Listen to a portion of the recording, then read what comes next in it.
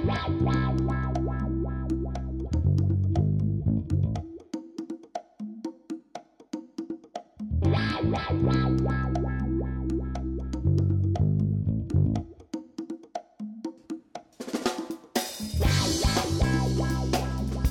up, everybody? Jay Miller here, bringing another Productivity in Tech podcast.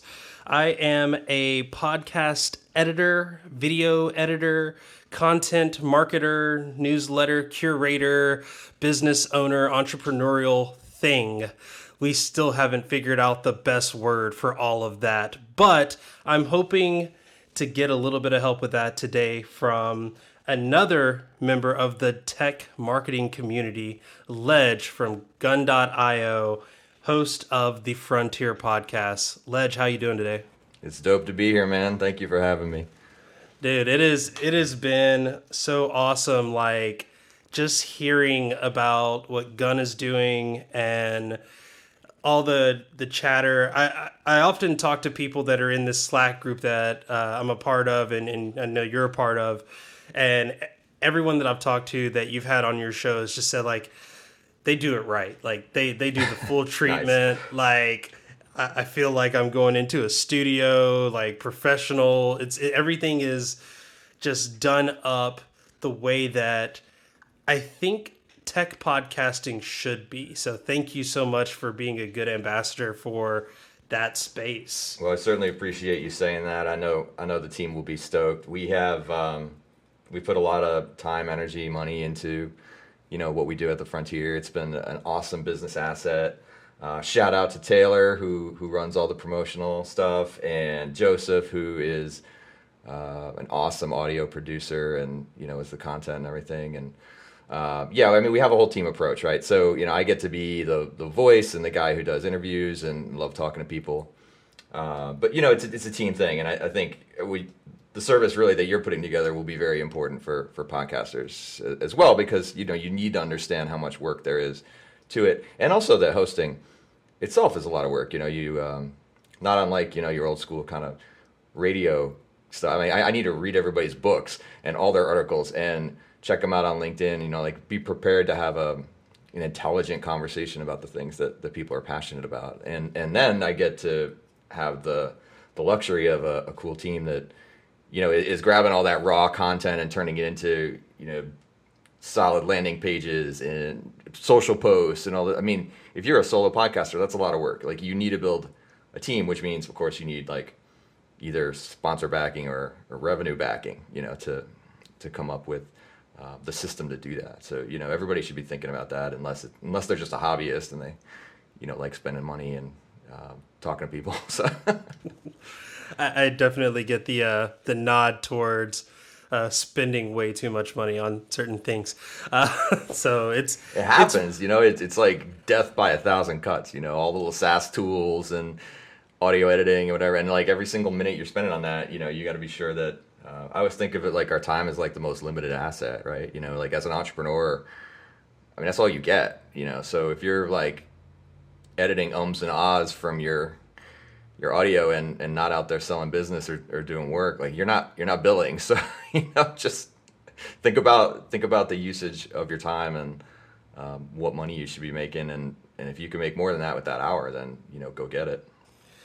One of the things that in one of the newsletters that I sent to our premium members, I talked about the first time I lost a client, not one that, turned me down at the door, but one that I had actually won, a lead that I had won, did the work for, and by the end of it, they were like, you know what, not for us.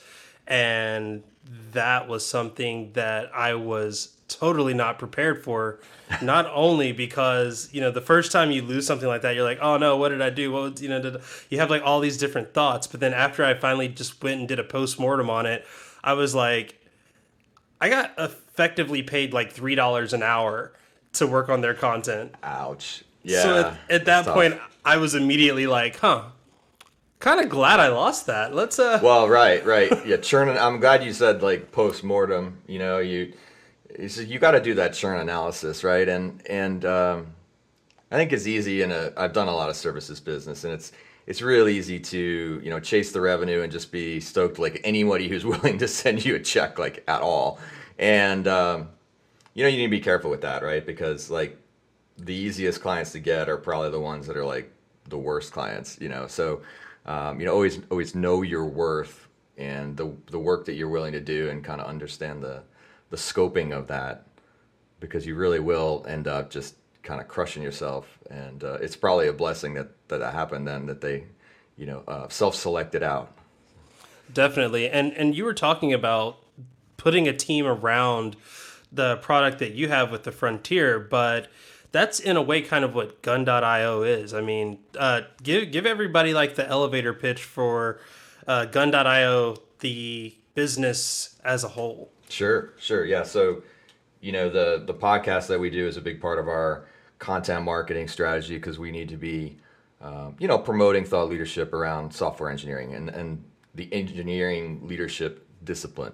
So that's the part that I work on. The business in general is focused on elite software freelancers. So these, this the highest end software engineers, largely U.S., a lot of Canada, and also a lot of people from around the world. But I think there's a differentiating factor with a largely, let's say, U.S. and Western workforce there. And so, on its face, it's not, it's going to look a little bit like recruiting or talent marketplace. And, we're sort of like, I think of us as the black car service at the airport. And there's a lot of choices. You could go with the Uber, you can go with, the Lyft, or you can go with, maybe that shady cab at the back of the line, doesn't have tags on it, but you might get there alive, right?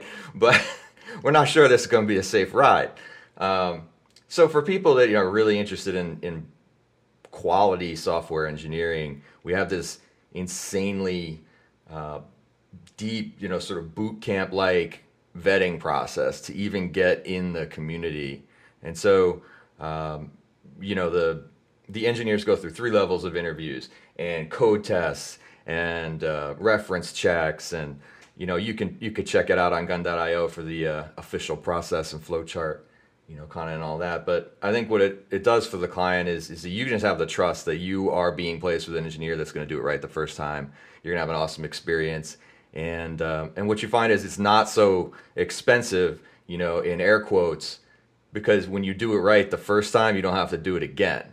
And I think that there's a lot of cases where, people kind of go, well, I'm going to go on, site X, Y, or Z, and I'm going to book an engineer in, some faraway country, and it's $25 an hour. Like, that's so much cheaper, again, air quotes. And I just encourage people that, in the same way that you could have a cheap set of brakes on your car, maybe it's a better risk mitigation strategy to throw a few dollars at that so you don't run into a wall. And, so, at any rate, super senior software engineers, freelancers, and also, freelance to hire, if that becomes desirable for the client, that we have opportunities where you could try before you buy kind of thing. So spend some time with a software engineer. If you really dig it, they're doing a great job, they mesh with your team, then you can convert them into a full-time employee. And there's a lot of demand for that too. So. And it sounds like it's almost like a double-sided knife there, because you've got the clients that are looking for experienced developers that are, trusting you to provide them with those candidates. But then you also have all of those potential candidates that now you have to figure out, okay, out of this pool of 50, 100, 1,000 people, who are going to be the best potential fits for this client, and keeping both sides happy. Because, if you have that one person that is experienced and nothing seems to fit them, it's like, well, then why am I even dealing with this? But then at the same time, it's like, if you're throwing everything my way and none of these are good fits, then not only is the developer pissed off, but now the businesses are as well. Yeah. You serve 2 masters. I mean, we're, essentially in that middleman position. And you're right, that matching is huge. I mean, we expend a lot of resources on, first on the data side and the system side. There's a lot of technology, in place there, what they call applicant tracking systems. Shout out to Lever. We use your system. We think it's hot. And, so like every applicant and there's this big flow chart of kind of, process management stuff that gets people into the system, and they're tagged in 100 different ways with what technologies they work on and their experience and geography and, all this different stuff. And so there's really like a sort of a detailed data record over on the talent side, and then the same thing on the client side. So you're working very closely in a personal way with, it's not just like they filled out a form and said, I want somebody to do X, Y, and Z. Like, that's just the starting point. So then you get on a call with one of our reps, and they're gonna, walk through like all the things you really need. So, your sort of technology stack and what are you building and what's your business and, all that stuff, right? Extra detail. And then we can take that, and that's all in your CRM system. And I'm talking a little bit just for the business nerds out there, like understand the workflow behind it. Those things come together, at the talent and sales team. So they're really doing a lot of that human work that can't be done by a machine. You can't like auto match, right? Like it's a personality fit, soft skills fit, experience, time zone. So like the bottom level stuff is what we know is these are great software engineers, and then you got to stack on top of that what experience they have, and have they worked at a particular type of company that, I don't know, is it startup stage X, and built something in the retail space and had to scale on such and such cloud platform. There's a lot to it, and we do that really fast. So we do that like within a day, and that's the system and the expertise that we built. Whereas in this market, as a hiring company, we hear from people all the time, like, well, I've had this job rec out for 9 months. I can't advance my product roadmap. I can't hire anybody. We can get them like 3 candidates in a day that they can be on right now, like just like you are, I are on a video and audio, and just chat with them and be like, yeah, does this fit there? And then, okay, start them out right away. So, I mean, it's all about speed and quality and balancing that out. And, check our reviews online, and you can check it out. Like, people dig it. It works out really well for them. So just wondering, and maybe this is, I know it's a marketer talking to another marketer, but we both have kind of that tech background. Mm-hmm. Why not just be a dev shop? Why not just say like, hey, you've got a project, outsource it to us. We have the client base, and continue to run the business the exact same way, but instead of saying, these 3 engineers are now they're, contracted employees, you're just contracting them to do the project yourself. So you're asking, why do we not do that business model? Right, because I mean, that's more the model that I am used to, I guess. At least, I'm in San Diego, where businesses, we have a tech scene, but it's more of a corporate tech scene. Yeah. And often you will see these factories almost, just coding factories where you have like the Ruby shops, the JavaScript shops, I don't think there are that many Python shops. I wish there were. I'd sign up in a heartbeat. But you have businesses that say, we don't want to have to deal with having all of these developers and having to deal with contracts and churn. So why don't we just hire a development team to come in, build the product, and then let them handle all of that tech side? You certainly could do it. I mean, I'd say that's, sort of an alternative approach. What we often find is, in fact, that is not as attractive as you think. I think that has a sheen on it that sounds like a great idea. Let's just take our project and send it over there to the shop, that can do all the things, and hand it back, and it'll be awesome. That might work in certain circumstances. What you often find is, as a company, you really, really need to have it together in terms of what you want in your business process and communication, decision-making process, on and on and on and on. Most companies do not have it together enough to pull that off, right? And it's better to build a highly skilled and focused remote workforce, right? So I can bring in the best professional in whatever thing that is as a freelancer and have them work together on a team with the existing people that I already have. You see that the communication necessity of having to have your whole everything like super spec'd out, it's not going to work in a very agile fashion if you go out to a shop. I mean, look, there are great shops there. I would also say, that the vetting process, the hiring process to get into most dev shops, quote unquote, is not going to rival what we do. And the developers that we work with are so elite and in this market can make so much money that there's no way they would ever go take a job at a dev shop, because they're so, it's like saying that, like, you know, I'm a pro athlete and I can get whatever I want. Like, why would I go play for the team that can't pay me as much? So I think somewhere in between that and a higher level quality sort of experience is what we're providing. I mean, there's just 10x like elite software athletes, and sometimes that can be a hell of a lot more effective, and you get more done. And also, you know, you don't have to have the overhead of all that communication. And, you know, like at a dev shop, you got to hire and pay for the project manager and the product manager, and, you know, you're covering the overhead of, you know, that big building that they're in, and probably a pool table and their beer social on Friday. And, you know, it's like none of that crap exists. So like well over 70% of the dollars you're paying us is going straight into the developer's pocket. Whereas in the other scenario, it's like 30% because of all the overhead.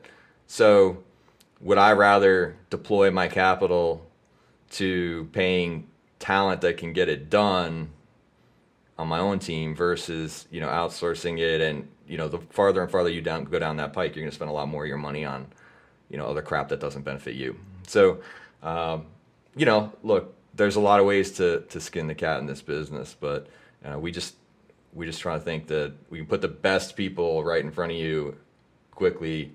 They can get to work. That's going to cut out a lot of waste and get a lot of work done for you. So you mentioned being that black car service, and it's very interesting that the approach, like you said, you know, if you're at an airport, you could be an Uber, you could be a shady cab driver, you could be just a, you know, yellow token driver or whatever, but, you know, your team excels because you provide the best. You have a very thorough vetting process, and in that, I think maybe the criticism of some folks in the tech community would say, well, you're alienating all of the potential people that could learn and develop in that spot. And what would you say to them? Because, I mean, for me, it's like our communities are very different. Your community is, I don't want to say exclusive, but it is exclusive by design. Like, we want the best because we are about business. This is more business than, I would say, community. Whereas, you know, the Pit community is a place where if you've never written a Hello World statement, you know, we're going to come in, bring you in, put you in front of people that might know how to just do a print statement and that's it, but then try to help grow and foster that education. So I think that both are necessary. Totally. But what is your thoughts as far as being so exclusive in the community? Yeah, you know, it's like, I don't know, I guess we have to be meaningful contributors to the portion that we can, and obviously we're a business that needs to make, you know, profit and survive, and it's awesome to, on the one side, get all these, you know, elite people jobs. You're right, you know, there needs to be ample opportunity for someone on a junior dev, mid dev, you know, what have you, to advance their career. I think we know our responsibility is to, you know, publish great content, right? Anybody can consume all this work, 200 something episodes of the podcast that we've invested in to, you know, provide a great educational asset. Likewise, you know, we sponsor conferences that are all about learning, and, you know, try to invest in the community, sponsor meetups, you know, things like that. One of the recent episodes, you know, actually on the podcast, you know, was all about, it's with Lee Warwick, about, you know, his Tech Junior efforts. And, you know, we wanted to bring voice to that because he's doing some really interesting work around, you know, how and when and where should I hire junior developers and prepare my senior developers to provide mentoring and, you know, all those things for it. So, you know, I would say that everyone who's building and designing an engineering team needs the kind of people that we have, and they also need the kind of people that we don't have.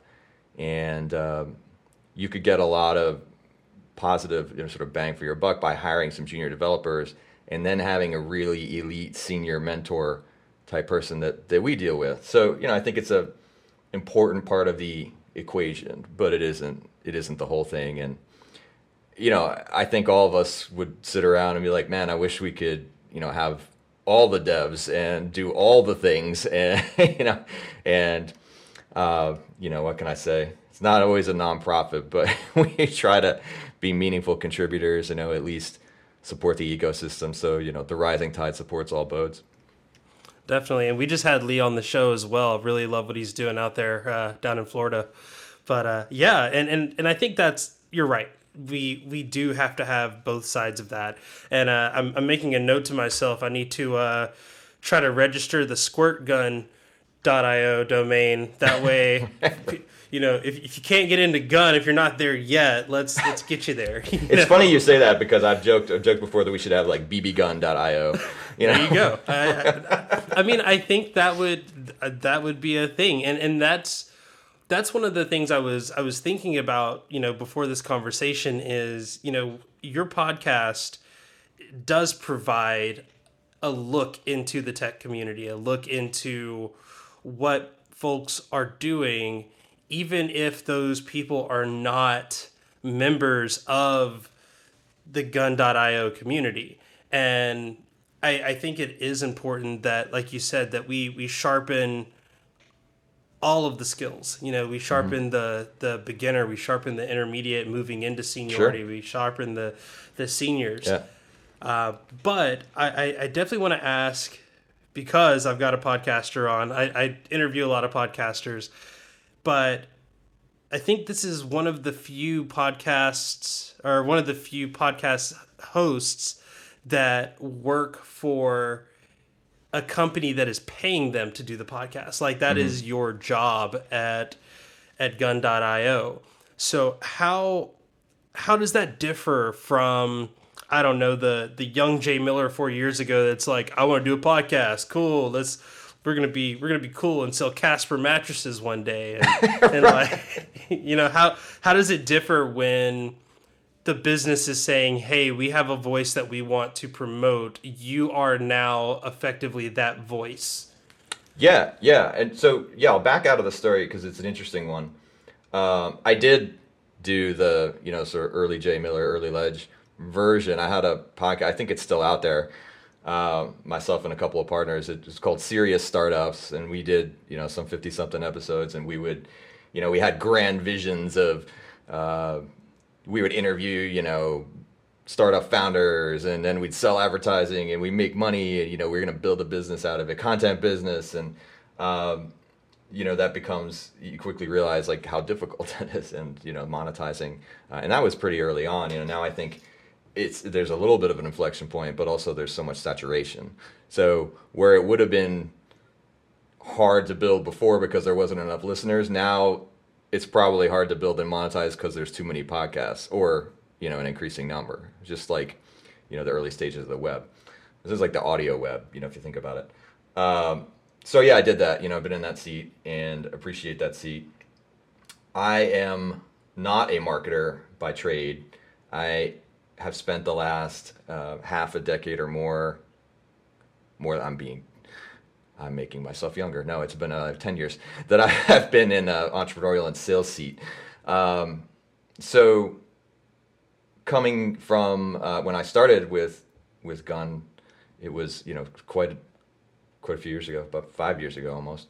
And I joined almost at a project management, contractor, operations kind of role, and helped the other founders, kind of build up the business. And I took over sales because I thought that it needed to be done, and I never really did that. I had done a lot of enterprise technology sales, but this was different, and I had to do the learning on the job and learn about all the things that we needed to do in the tech staffing space. So that's to say, I sat in the sales and sales leadership seat for 3 years, and I started to. We had an interest in the company to kind of do the Google 20% kind of thing. So what would be like your quarterly project? We started doing that in 2017, 18. And I was just interested in podcasting. I thought it would be fun to jump on and just start interviewing people who might be our clients or prospects or CTOs or, hey, let's do some thought leadership content thing. And it was not as strategically planned as, I think now we could tell the story a different way. But, the reality was it was like a side project. And I started doing it, and it started getting some traction. And we kind of said, well, that's interesting because this really could be a compelling part of our content strategy. And a business like us, relies on a lot of inbound and content-driven marketing. We need to be seen as the expert in the space in thing X, Y, and Z, and that we support the experts in the space, and the experts in the space want to work with us on both sides of the marketplace. So it is a good fit there. And earlier this year, we said, let's go all in on this, and I appreciate the support of our leadership doing that. And I moved from the sales seat to the marketing team. I've never been on a marketing team in my life. This is like the only function that I have never done of any company. I'm ops, finance, sales, no problem. And I kind of was joking. I'm like, guys, I don't even know the vocabulary of this, and I'm just, okay, like, but you're saying I can network, talk, and create great content. Like, okay, I know how to do that. So yes, it's a blessed situation that a company wants to, sort of be it's an in-house sponsor type of situation. There's an operating cost, which includes myself and then the other people I talked about and the promotional costs and all those things. So we actually run it like an internal business unit. There's a P&L for it. And what has helped make that successful is I think that I used to be in the sales seat a lot. And so I can actually talk to guests and a number of times straight out of like an organic discussion, it'll be like, we need to hire some engineers. And then we'll have those discussions. So we actually have a direct sales attribution where it's like a 50 to 60% close rate. Now, that's not to say 200 people, it's like we can get 100 clients from it. But just organic conversations that had happened, and we started tracking those from a P&L standpoint, and the podcast has covered its costs from a gross profit standpoint, which is really cool from a startup year, because there's, when you look at the numbers that we had done, there's about $30,000 of one-time cost to build the property, and we covered that, and then we're able to fully cover the operating costs out of gross, or like, so net revenue at gross profit, not out of regular revenue, which is cool. And we know that it has attribution value to the brand and drives more traffic and things you just can't track, but when you do activities in the space, you get more business.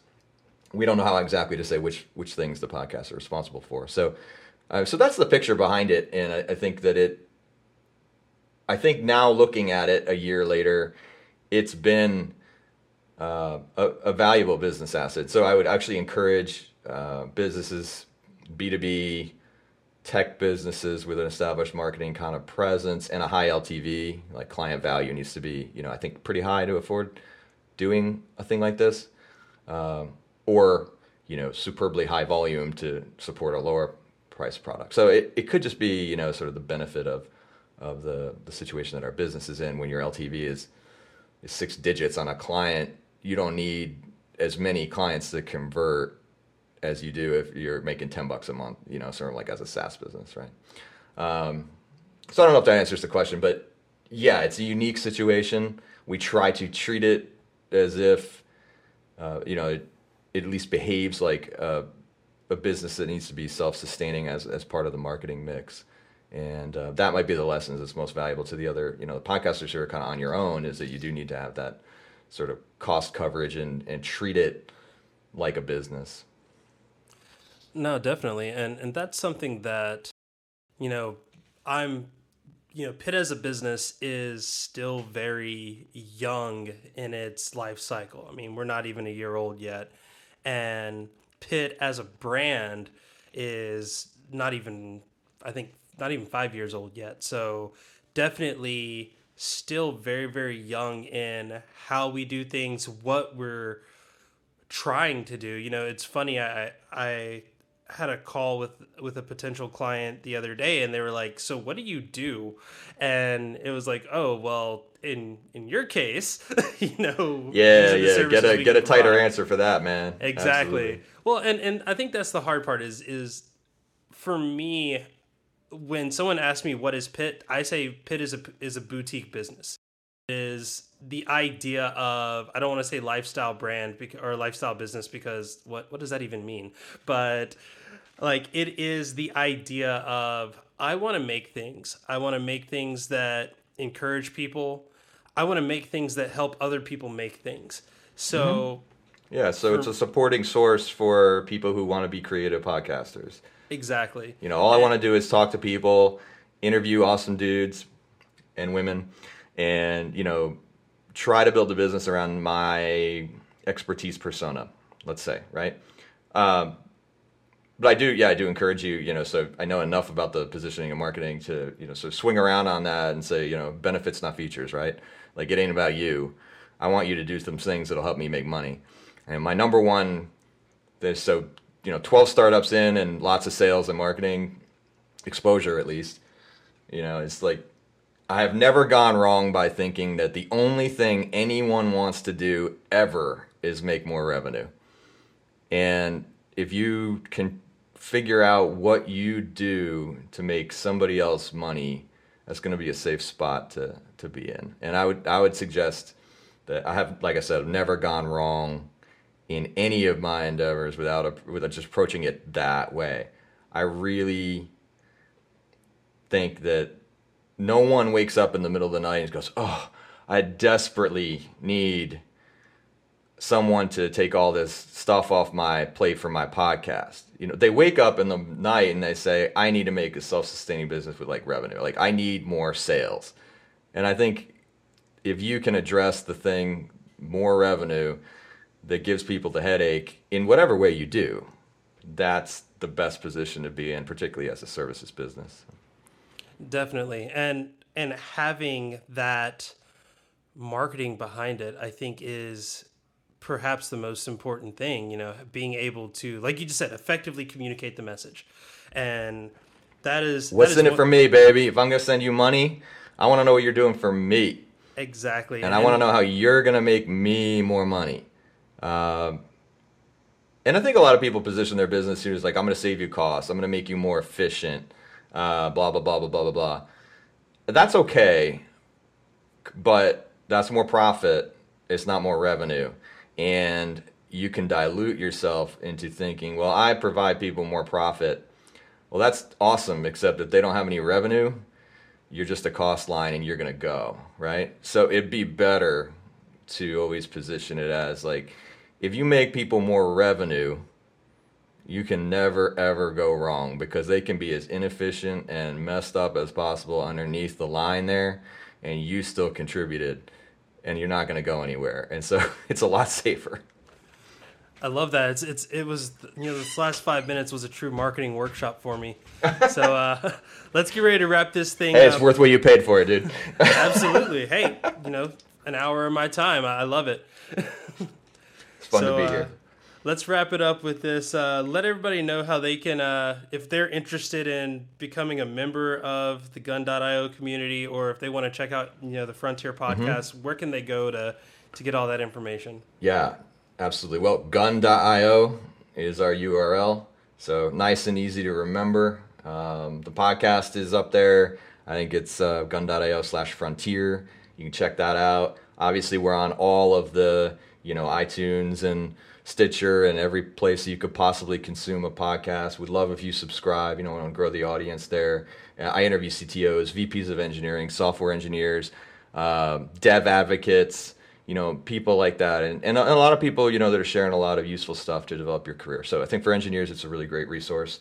If you are interested in being a freelance software engineer, you should totally come on and apply. Even if you don't reach the stage where you're immediately going to bill, that might take a while, but you will get, anybody who's qualified gets put in our community where there's thousands and thousands of freelancers supporting each other. So there is that community give back, type of situation. I definitely encourage come there, and it's easy. The buttons change all the time, but it's something like join as a freelancer or freelancer, something like that. It's going to be on the site and real easy to apply. So totally worth it. But yeah, gun.io. We're on Twitter at The Frontier Pod. And everybody can look me up on LinkedIn. I accept all invitations and love to chat. So David Ledgerwood is the LinkedIn URL ending for me, but you just Google me. It's easy to find. Awesome. All right. So before we jump into the after show, I got to thank everybody that's helping make stuff happen, as well as spit my social bona fides, I guess, if you will. So special thanks to Nadir Mawali for the use of his music, A Hustler in Spite of Myself, for the intro and outro. And if you are looking to get a little bit more productive in your technology quest, journey, whatever you want to call it, then consider becoming a member of the PIT community. It's 100% free, and we have resources for all kinds of people, whether you just want to get a nice little message from me in your inbox, to whether you want to talk to people on a daily in our free Slack channel. And of course, if you want to get a little bit more, you can become a premium member. It's $10 a month or $100 a year. That gives you a direct line to me where I check in with you at least once a week in our Slack community, as well as access to our brand new Palapa forum, where right now we're doing a special promo. The first 100 people that join in absolutely free forever. We got to get some content up there, so go to Productivity in Tech for more information on that. If you want to chat with me, you can do so on Twitter at KJYMiller. And of course, you can follow Productivity in Tech at prod_in_tech. For myself, Ledge, Productivity in Tech, I'm Jay Miller. I hope we've been productive. And of course, a special thanks to all those premium members on to the after show.